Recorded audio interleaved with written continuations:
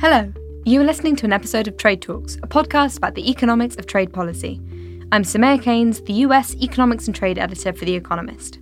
And I'm Chad Bown, a senior fellow at the Peterson Institute for International Economics. President Trump likes to threaten that he will withdraw from America's trade deals. And in this episode, we're going to try to answer the question of whether he can actually do it, or if he tried, whether there might be a way to try to stop him. A warning that this episode is going to contain a lot of law. But obviously, the economics is really important. Trump is trying to use the threat of withdrawal from these trade deals to extract concessions from other countries that he's negotiating new deals with. If he can't actually follow through with this threat to withdraw from the trade deal, then he doesn't have as much leverage as he thinks he does. Now, legal disclaimer. I'm an economist, not a lawyer. I'm also an economist, some might say even a journalist. Definitely not a lawyer. We have tried not to make this too jargony for the economists while maintaining legal precision, but I can predict that we are not going to be able to please everybody. Here's the headline. President Trump could withdraw from the NAFTA, or maybe even the WTO. But if he did, he would surely be challenged in the courts. And there are some pretty strong legal arguments that would go against him. To summarize those legal arguments, we've enlisted the help of three lawyers. Rachel Brewster of Duke Law School, Joel Trackman of the Fletcher School of Law and Diplomacy, and my colleague here at the Peterson Institute, Gary Hufbauer. We should be specific about the premise of this question. So clearly, if the president wants to withdraw from a deal and both the House of Representatives and the Senate agree, then together they can do whatever they want. So the question is, what happens when President Trump wants to withdraw from a trade deal, but Congress does not want him to? And we'll return to this, but one thing to bear in mind is withdrawing from a trade deal isn't as simple as it sounds. Some bits seem to be easier to pull out of than others. So unfortunately, it's not quite as clear-cut as saying, today we're in and tomorrow we're out. Let's do some US Constitution 101, because fundamentally the answer depends on what American law does and does not allow the president to do. Article 1 of the Constitution gives Congress the power to regulate commerce with foreign nations and among the several states and with the Indian tribes. So one could say that trade deals count as regulating foreign commerce.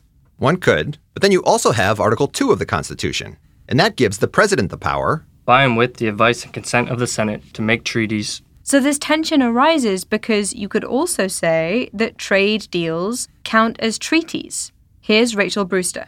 Congress has the power under the U.S. Constitution in Article 1 to regulate commerce. But if Congress wants any type of reciprocal trade arrangement, then they have to involve the president, because under Article 2 of the Constitution, only the president has the power to negotiate trade agreements. Congress can't negotiate a trade agreement by itself because Article 2 says the president does treaties. But in practice, the president also hasn't just gone off and negotiated and implemented a trade deal by himself. The president and Congress essentially end up doing it together. Here's Rachel again. The modern practice of the United States is to enter into trade agreements through something called a congressional executive agreement. Congressional executive agreements is where the president goes out and negotiates trade agreements, and then those trade agreements are presented to Congress, basically as a statute. And so the trade agreement needs a majority of the House and a majority of the Senate to be ratified for the international level and then implemented into domestic law on the domestic level. There are two legal objects you have to bear in mind. There's the international treaty, and then there's a piece of legislation that actually implements the promises made in domestic law. And it's the second bit that can turn out to be important. Since the 1970s, U.S. trade agreements have involved more than just changing tariffs, but also tackling non-tariff barriers to trade. So think of food safety, weird product standards that regulate trade, anti-dumping, or even that controversial investor-state dispute settlement. Any trade agreement that has new rules for those things requires modifying U.S. domestic law. And the president can't do that on his own. Ultimately, changing even just a little bit of U.S. domestic law requires a majority of votes in both the House and the Senate. So that's partially what's led to these congressional executive agreements that Rachel described. Okay, so that's how trade deals get added to U.S. law. But we're talking about the reverse of that procedure here. We're talking about President Trump, who wants to take these trade deals out of U.S. law. Let's run through what would actually happen if the president were to trigger a withdrawal from NAFTA or the WTO or maybe one of those US bilateral free trade agreements like the one with Colombia. Here's Gary Hufbauer on the 3 stages. First is sending a letter. In my view, it is all but certain that the president can send any letter he wants to any other head of a foreign country. So let's just take President Peña Nieto of Mexico or Prime Minister Justin Trudeau of Canada. And he can send them letters saying, the U.S. intends to withdraw, following the formula in the agreement, which is 6 months from the date of the letter, the U.S. intends to withdraw. Second stage is actually when the 6 months comes, saying, now I withdraw. Well, that's more controversial because that changes or potentially changes commercial relations with the country, whether it be Mexico or Colombia or with all the WTO members. Third would be the step of saying, okay, we've withdrawn. No longer is the U.S. tariff schedule what was committed by the implementing legislation in the prior presidential proclamation, which carried out U.S. promises in the agreement.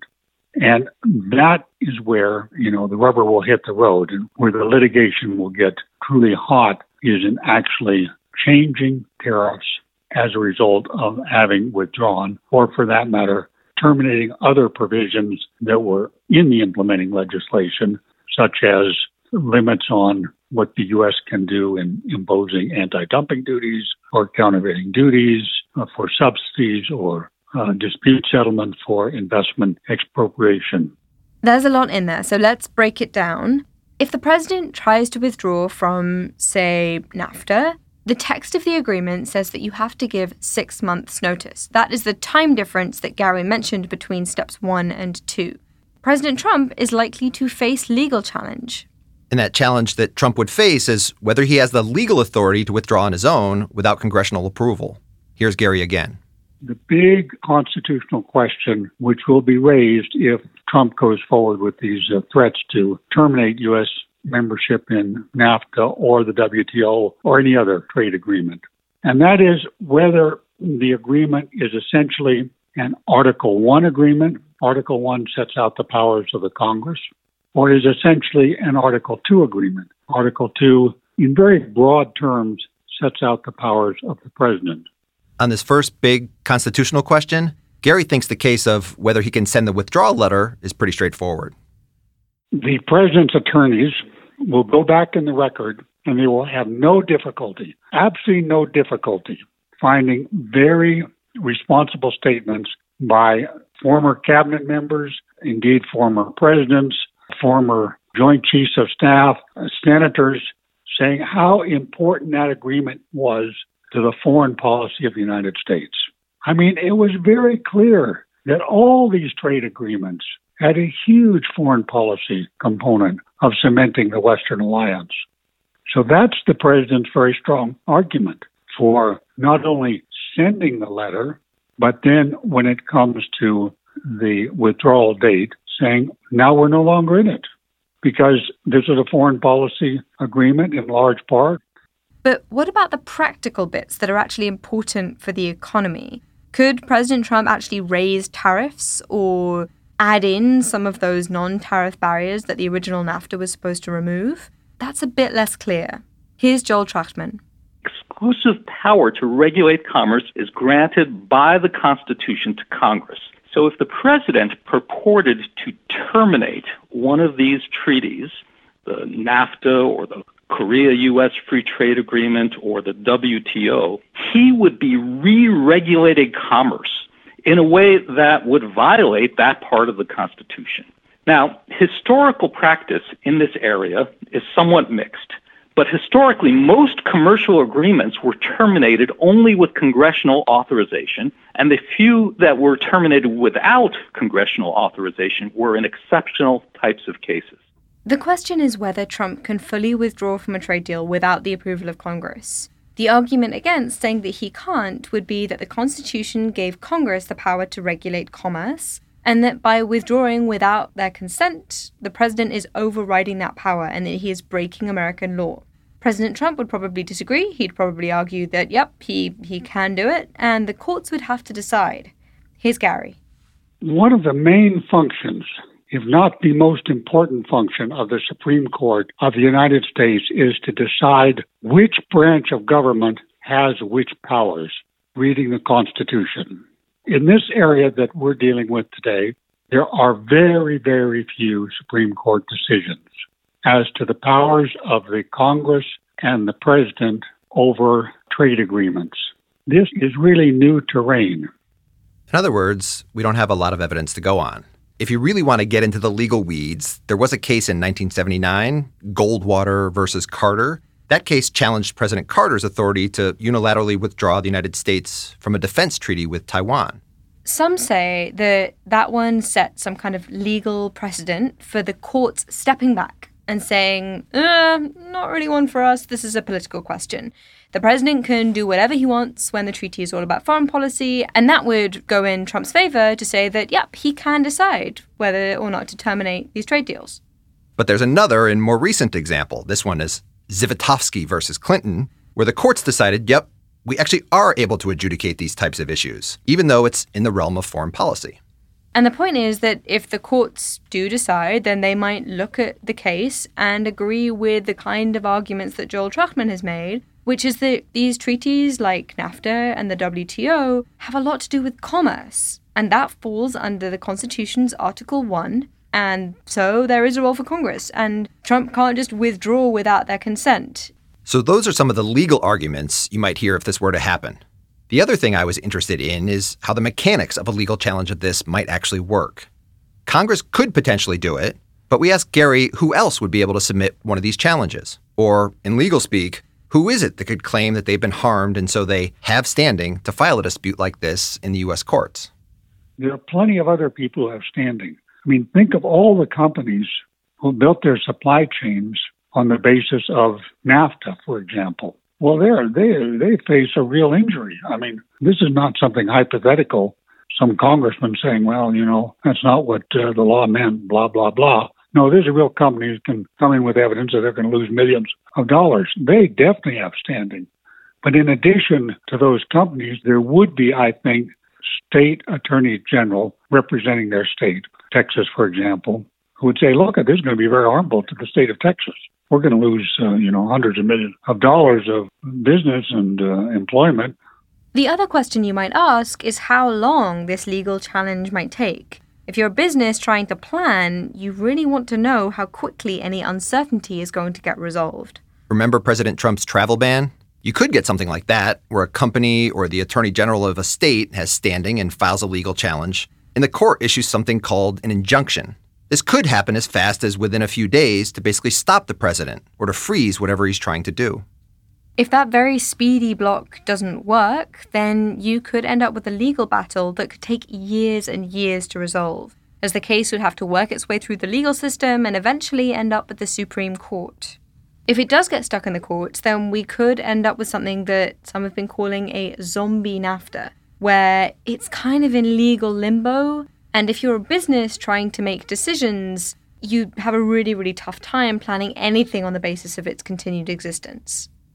We mentioned this right at the start, but within the law, there does seem to be some things that are easier for the president to do on his own than others.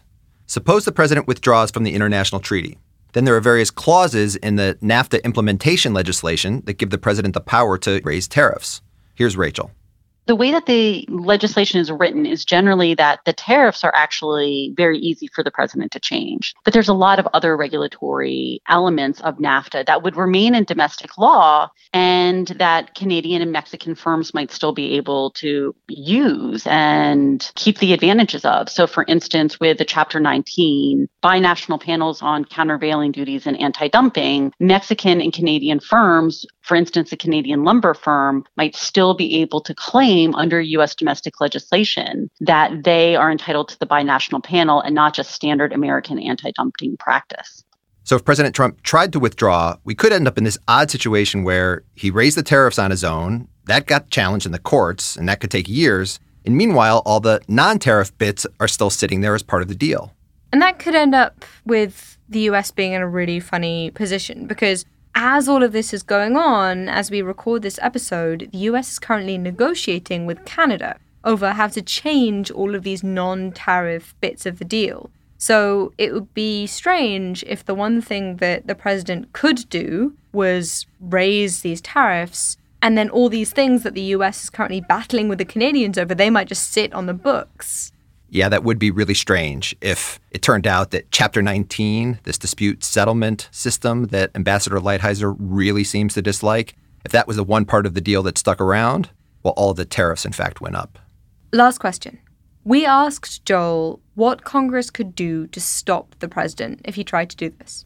If Congress wished to, before the president sends a notice of termination, Congress could pass legislation specifying that the president cannot terminate these treaties without its approval. And under the Commerce Clause, I believe that Congress has the power to pass that legislation. It could do so by ordinary legislation, but as you might anticipate, the president would probably veto that legislation, and then to pass a bill over the president's objections would require a 2/3 vote in each of the Senate and the House of Representatives.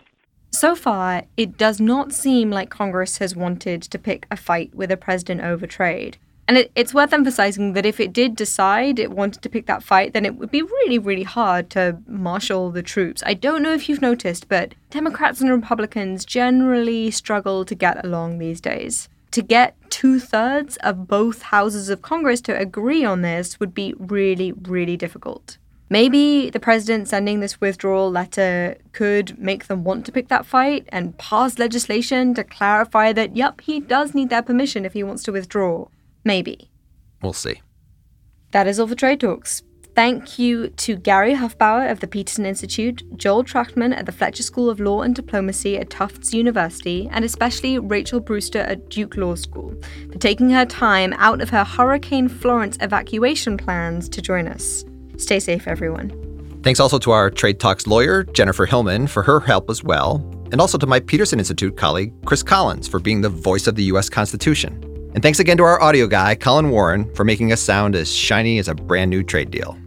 If you like the podcast, please tell everyone you know about it, and tell us too. On Twitter, I'm at Samaya Keynes. And I'm at Chad Bown. And we're on @trade__talks. That's not one but two underscores, @trade__talks. Because when it comes to podcast legal disclaimers, two is better than one.